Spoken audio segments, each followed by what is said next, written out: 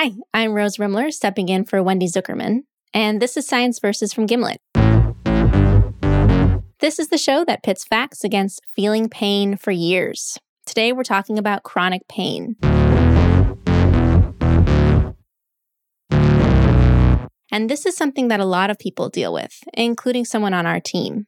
My name's Nick Delrose. I work at Science Versus. I'm an associate producer. How long have you been here now? Almost a year. It just occurred to me recently that, we have never met. Right. I mean, the height mystery is just, you are all the same height in my mind. And maybe because I had never met Nick, I hadn't realized that he'd been grappling with pain this whole time. He told me it's actually been going on for years, starting when he was in his PhD program. He was in New York studying plants, specifically studying how plants grow their roots back after they've been injured. I mean, I love plants, so it was just so exciting to plant seeds and watch them grow. And he says at first he really loved his research, but over time, things started to get really hard. 3 years in, I was really feeling the stress and just hunched over my lab bench all the time. And I started noticing that my neck and my shoulders were in just an unusual amount of pain. Just throbbing and tensing up. He figured that maybe he was sitting wrong, so he rearranged stuff to try to make it more comfortable. But that didn't really help. And actually, things got worse. And the pain started to affect other parts of his life. Like he couldn't even read anymore without feeling pain. It hurt too much. Holding a book in front of me and looking down at a book while sitting, it was so painful. I'd see people on the subway and it'd be like, you are in the worst possible position, craning over your little phone screen. How are you not in pain? Because Nick was in pain from everything, and he was trying to be so careful with his posture so that he wouldn't bring it on. By 6 months on, even sitting in a chair was excruciating. He said it felt like needles poking into his spine. He tried going to a bunch of different doctors, and they gave him some tests, like an MRI, but there was no obvious physical cause for the pain. No smoking gun. At one point, he was diagnosed with fibromyalgia. His doctor told him it basically meant he had unexplained pain. Doctors had him trying all kinds of stuff, like physical therapy, acupuncture, and even cortisone injections. Everything seemed to help a bit, but nothing seemed to change the situation. Nothing long-term changed the situation. It didn't help. And it's not just Nick. It's estimated that 1 in 5 adults has chronic pain in the U.S. That's more than 50 million people. Sometimes the pain is triggered by an injury, but it sticks around long after you've healed. And very often, the cause of the pain is a total mystery, so it's super hard to treat. According to the Cleveland Clinic, quote, "Currently, there is no cure for chronic pain. So all you can do is try to tamp the pain down and learn to live with it." And so today, the options for the millions and millions of people living with pain around the world are pretty bleak. And so when Nick realized he was part of this club, he was feeling pretty helpless. If this is the pain I'm in now, what about 10 years from now? What about, when I'm 50 or when I'm 60? I had forgotten what it was like not to have pain. And I couldn't imagine a future without it. It's just But that might all be changing right now. Today on the show, we're going to look at some cutting-edge research that may be pointing to a way out for people like Nick. And it will help us understand how Nick got here in the first place. Because when it comes to chronic pain, it's just but then there's science. That's coming up after the break.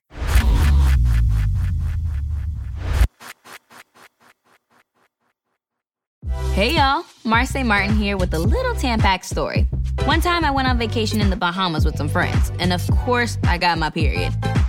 I didn't want anything to stop me from living my best life on my trip, so I was like, why not be brave and try Tampax? Before that, I really just thought tampons were for adults, and I definitely thought they'd be uncomfortable. Guess what, y'all? They really aren't. It might take a few tries, but once it's in right, you shouldn't feel it, which is great. For a better way to period, just add Tampax. Vacation alert from the 3-row Jeep Grand Cherokee L.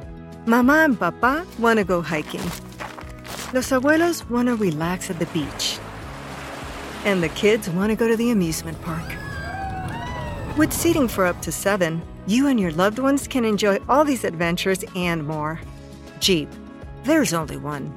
Visit Jeep.com to learn more. Jeep is a registered trademark of FCA US LLC. This episode is brought to you by Essentia.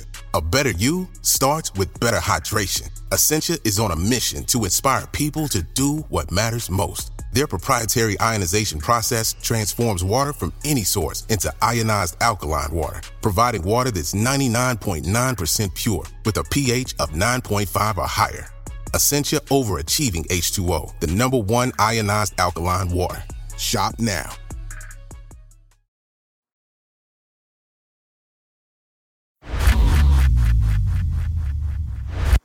Welcome back.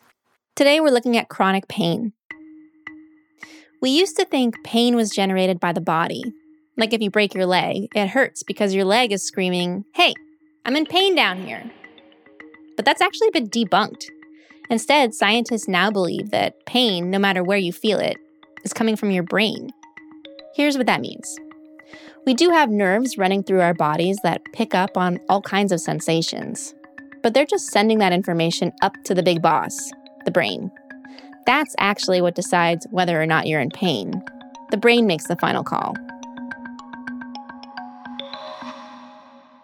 For more on this, we called up Lorimer Moseley. He's a professor at the University of South Australia. Lorimer is very familiar with pain, and not just as an academic. What was the worst pain that you ever felt? Oh, wow. Look, the worst pain is probably a bit of a gory and, it's a poo-related story. Can't wait. I got to hear this. I used to play football for a living, soccer, and I got injured and I blew up my coccyx. Is that your tailbone? That's my tailbone, yeah. I was incapacitated for some time, but I didn't poo for a month. And the very first poo I did was excruciating. It truly was, and I burst all the stitches. And Lorimer knows that even though it was a pain in the butt, the pain was coming from his brain. And one of the reasons we know this is because there are times when the brain gets duped. For example, sometimes after people lose an arm or a leg and it's long gone, they will still report feeling pain in that missing body part. And there are other weird things like this. Take this famous case report about a construction worker who accidentally jumped onto a 6-inch nail. The nail went right through his boot, like in one side and out the other. Obviously, the guy was in agony.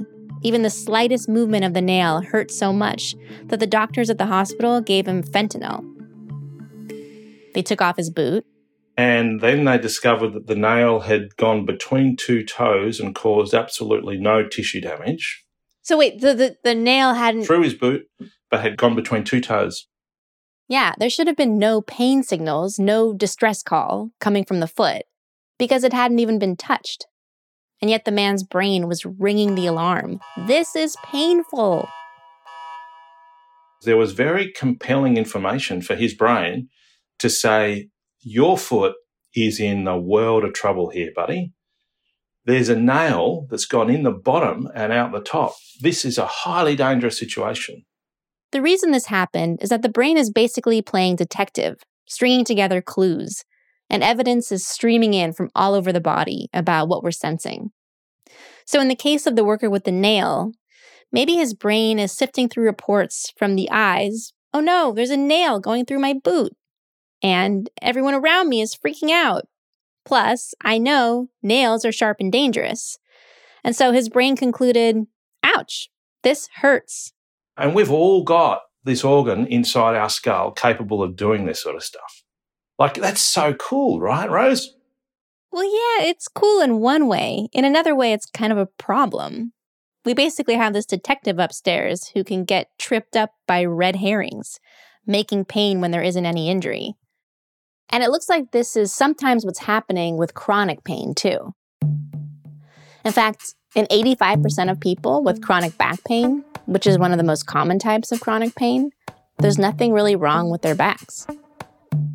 When Nick first heard that there might not be anything physically wrong with him, he found it pretty hard to believe. Everything he'd been taught about pain was that it had to be caused by something in his body, like a broken bone or a torn muscle, or something like that. I'm feeling pain in my body. It's like the pain is in my back, the pain is in my shoulders and my neck. So I must have done something wrong. I wanted to know, what did I do to my body to be in this pain? Dr. Javaria Hashmi, a neuroscientist at Dalhousie University in Nova Scotia, gets it. She understands that for people with chronic back pain like Nick, it's incredibly frustrating. Because the doctors are not being able to find anything wrong with their backs, right? They're looking for something like some kind of validation for their experience, which is very severe and debilitating. As a scientist, Javaria wanted to try to see why the brain might be making this mistake over and over. She decided to compare people who develop chronic pain with people who recover from pain. Okay, so we know from many, many experiments that physical pain shows up in the brain in a signature pattern. If you were to go in an MRI scanner and someone dropped a porcupine on your crotch, your brain would probably light up in a particular way, going, ouch, ouch, ouch, ouch, ouch, ouch. Brain regions that would activate, for example, if someone knocks you on your knee or puts something hot on your toe. Javaria wanted to know if something different was going on for people with chronic pain. So she and her team followed about 40 people with back pain. These were people whose pain had just started. And every few months, Javaria would haul them into an MRI scanner and peek at their brains. We were scanning like crazy repeatedly for 1 year. Yeah, they watched them for a whole year. And at first, everybody had that pain pattern. Ouch, ouch, ouch, ouch, ouch. Eventually, some people felt better. Their pain went away, and their brains calmed down. But then Javaria started to see something strange. When people's pain stuck around, their brains started showing a different pattern, lighting up in regions linked to negative emotions like fear and sadness, alongside memory. So you mean this was not where physical pain usually shows up? Yes, that's true. That is very true. It shifted from brain regions that are involved in physical pain to brain regions that are involved in processing emotions. That's pretty wild. It was a bit of disbelief. I couldn't believe that what we had found was there. And then, our typical scientist, we just go and question ourselves. No, this must be an artifact. I need to check it. I need to do this and that. But it wasn't a mistake.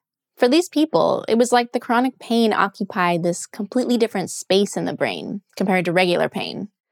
And other studies of people with chronic pain also find that their brains are lighting up in this surprising way, which is huge because it suggests that chronic pain is a different beast from other kinds of pain. It's almost like it doesn't matter what's happening in your body. The chronic pain is being fueled by emotions and memory, which is something that was starting to crystallize for Nick. Maybe that's why I can't find anything. Maybe that's why I'm stuck. I've been looking in the wrong place. He was starting to accept that the answer to his pain wasn't going to come from treating his body. About a year ago, he had a sort of come to Jesus moment with a physical therapist. They'd been working together for 6 months. And one day, when Nick came in, he asked me how I was doing, and I said, terrible. It's just not good. And for the first time, he was visibly frustrated. And he just said, structurally, you're strong. We've worked with you. We've trained your body. We've strengthened your body. But the pain is not responding. Which meant he was at a crossroads. He had to completely rethink his approach to solving his pain problem. This whole time, my body is healthy. Usually that's good news. Yeah. But it's scary because then it's okay, my body is healthy. So where am I supposed to, what's next? Nick had spent so much time trying to fix his body And suddenly he realized that he really needed to fix his brain, which actually sounds a lot more daunting. But it's actually a great thing because just as your brain could learn this pain, it could unlearn it. Unlearn pain? As in, think your pain away? That's after the break.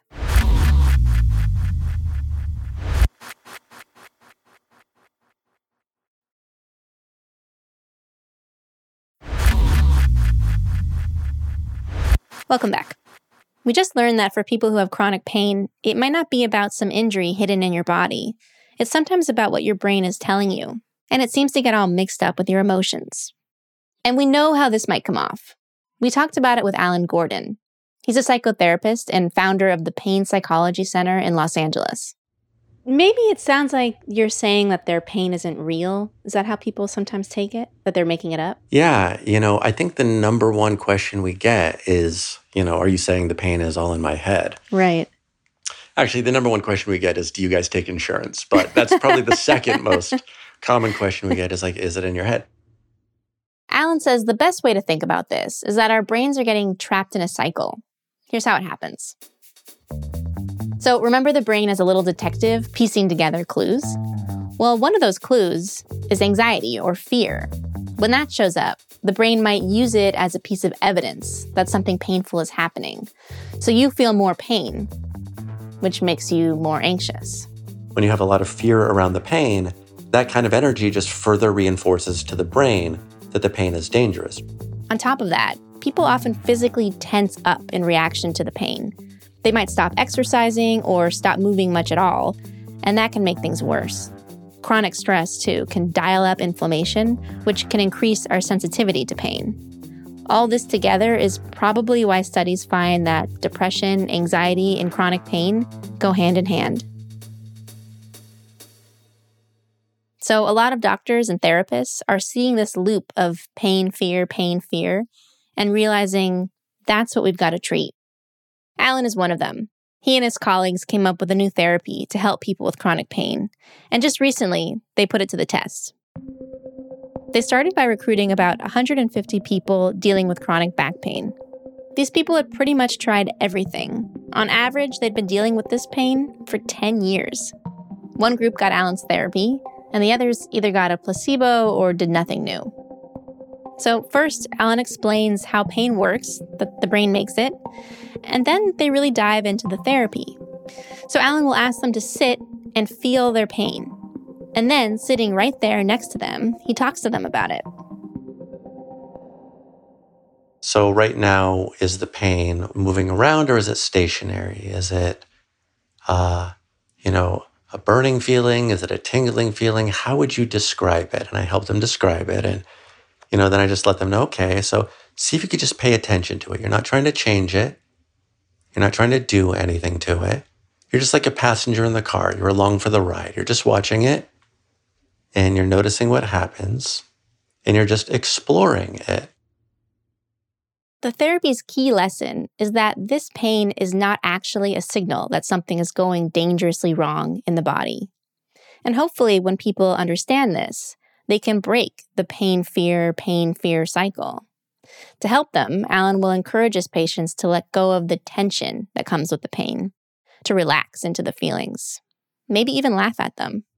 I'll try to make jokes, dumb, corny jokes or whatever. Like what? What are some jokes you might make? Oh my God, this is so embarrassing. Okay, so let's say a patient, I'll be asking about their pain and they'll say, it's kind of like a Bernie sensation in my lower back. And I'll be like, okay, is that like Bernie, B-U-R-N-Y, or Bernie, B-E-R-N-I-E? Because that would be amazing if your back was like the 1%, and then I'll make fun of myself for, making such a stupid accent. And anything you can to try to get the patient to laugh, to break that state of intensity, to break the state of fear. But to sit with your pain, you have to catch it while it's happening. Which means sometimes Alan had to go above and beyond. I'll tell you, there was one patient in the study. This was unbelievable. She only had pain the first hour of the day. And so finally I said, I'm going to need to come to your house and do an in-person session, in the morning. And I said, okay, so what time do you wake up? And she said 4 a.m. And I was like, oh my God, kill me. I set my alarm. I go over there. I'm so groggy. It was amazing. It worked. She didn't have pain in the mornings after that. In the study, Alan's team asked the patients to rate their pain at the beginning before the treatment and again after the treatment. And here's what they found. 66% of the people who got his therapy said that their pain was gone or very nearly gone. Yeah, 66%. That's compared to just 20% of those who got the placebo. So it didn't work for everybody. But these numbers are impressive given how crappy a lot of our other treatments are. Alan and the team also did brain scans in people who did the treatment versus those who got the placebo. And they found that for people who did therapy, their brains showed less of a pain reaction when they were put in an uncomfortable position in the MRI machine. So they said that they felt less pain and their brains were also registering less pain. Exactly. And so, it was great to have that. I mean, really, kind of, if someone says they're in less pain, that's kind of all you need. But it's great to have that objective evidence as well. Alan figures that this works when his patients learn to recognize the feelings not as danger, but as something much more innocent. He had a great analogy for us. Right, so in The Wizard of Oz, Dorothy and the Scarecrow and the Tin Man and the Lion are standing there and they're talking to the wizard. And, the wizard is this floating head and this booming voice and there's flames shooting and they're terrified. And then Toto pulls the curtain back and they see it's just a man behind the curtain. And it's not scary anymore, right? There's still the floating head. There's still the booming voice. There's still the shooting flames, but they know it isn't dangerous. And so they don't have to be afraid, right? So see if you could just pay attention to this pain, knowing that, yeah, you feel something. Yeah, it's scary, but it's not dangerous. It's just a man behind a curtain. It's a false alarm. 1 year later, Alan's group circled back to these patients and asked how they were doing. Most of the people who responded to the treatment were still feeling better. We also have another small study from a group in Boston. They tested a different therapy based on the same concept, changing how you think about pain. This therapy was tied to the ideas of another big name in the chronic pain world, Dr. John Sarno. And those researchers also found that about 2/3 of people were pain-free at the end of the study. Both of these studies just came out a couple of months ago, which is exciting. But there are a few caveats here. For one, some people with chronic pain do have a physical cause for it. So this treatment doesn't make sense for them. And since all this is so new, we need more research to know if it'll work for people in the long run. As for Nick, stuck at home during peak pandemic days, he found an online version of Alan's program, and he worked through it. Nick has some experience with this. He actually has gone through your programs. Wow. Yeah, surprise. Wow. This is like the big reveal at the end of the episode. Oh my God, are we half brothers too? So what happened? I was sent your program actually by my therapist, and everything started to click. Wow. And, I think I had run down so many other things that I realized that there's not something physically wrong with my body. Were you able to get better? Yeah. Wow. Nick watched videos of Alan walking people through these sessions, and he learned to practice this himself, noticing his pain, sitting with it, and redefining it.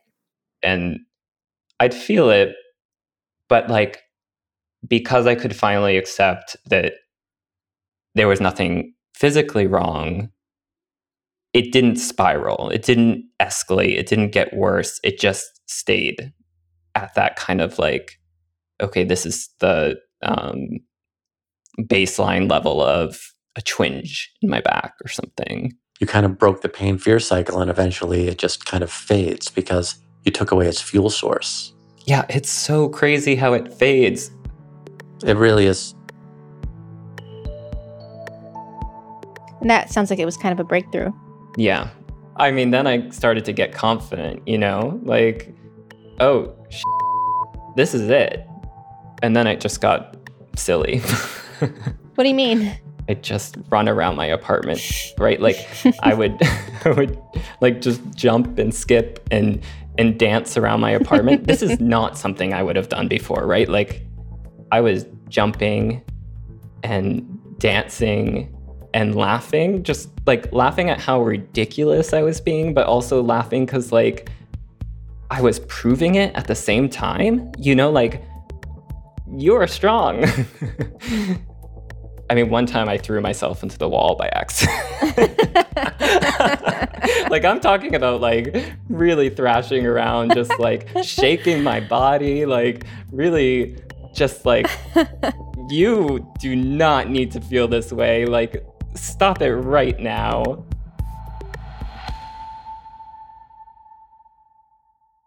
That's Science Versus.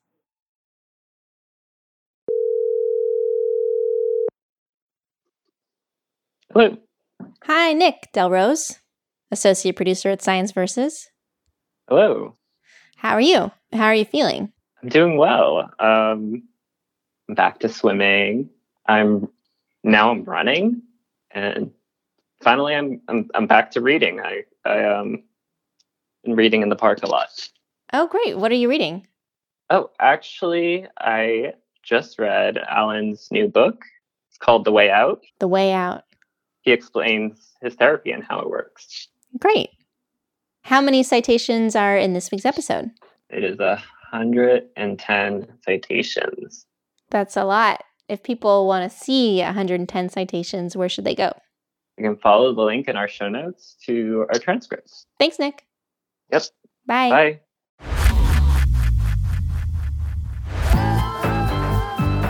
This episode was produced by Nick Delrose with help from me, Rose Rimler, along with Meryl Horn, Michelle Dang, and Akedi Foster Keys.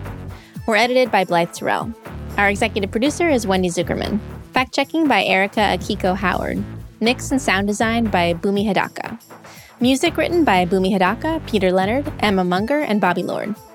Thanks to the researchers we got in touch with for this episode, including Professor Akiko Okifuji, Dr. Emma Geimer, Kajal Patel, Maria Villarreal Santiago, Dr. Messiah Moyedi, Dr. Peggy Compton, Dr. Ramakrishnan Mani, Sharon Gulbert, and Dr. Yoni Ashar. And special thanks to Joe Cohen, Nolan Gardner, Sarah Nguyen, Li Wen Hu, and Will Everett.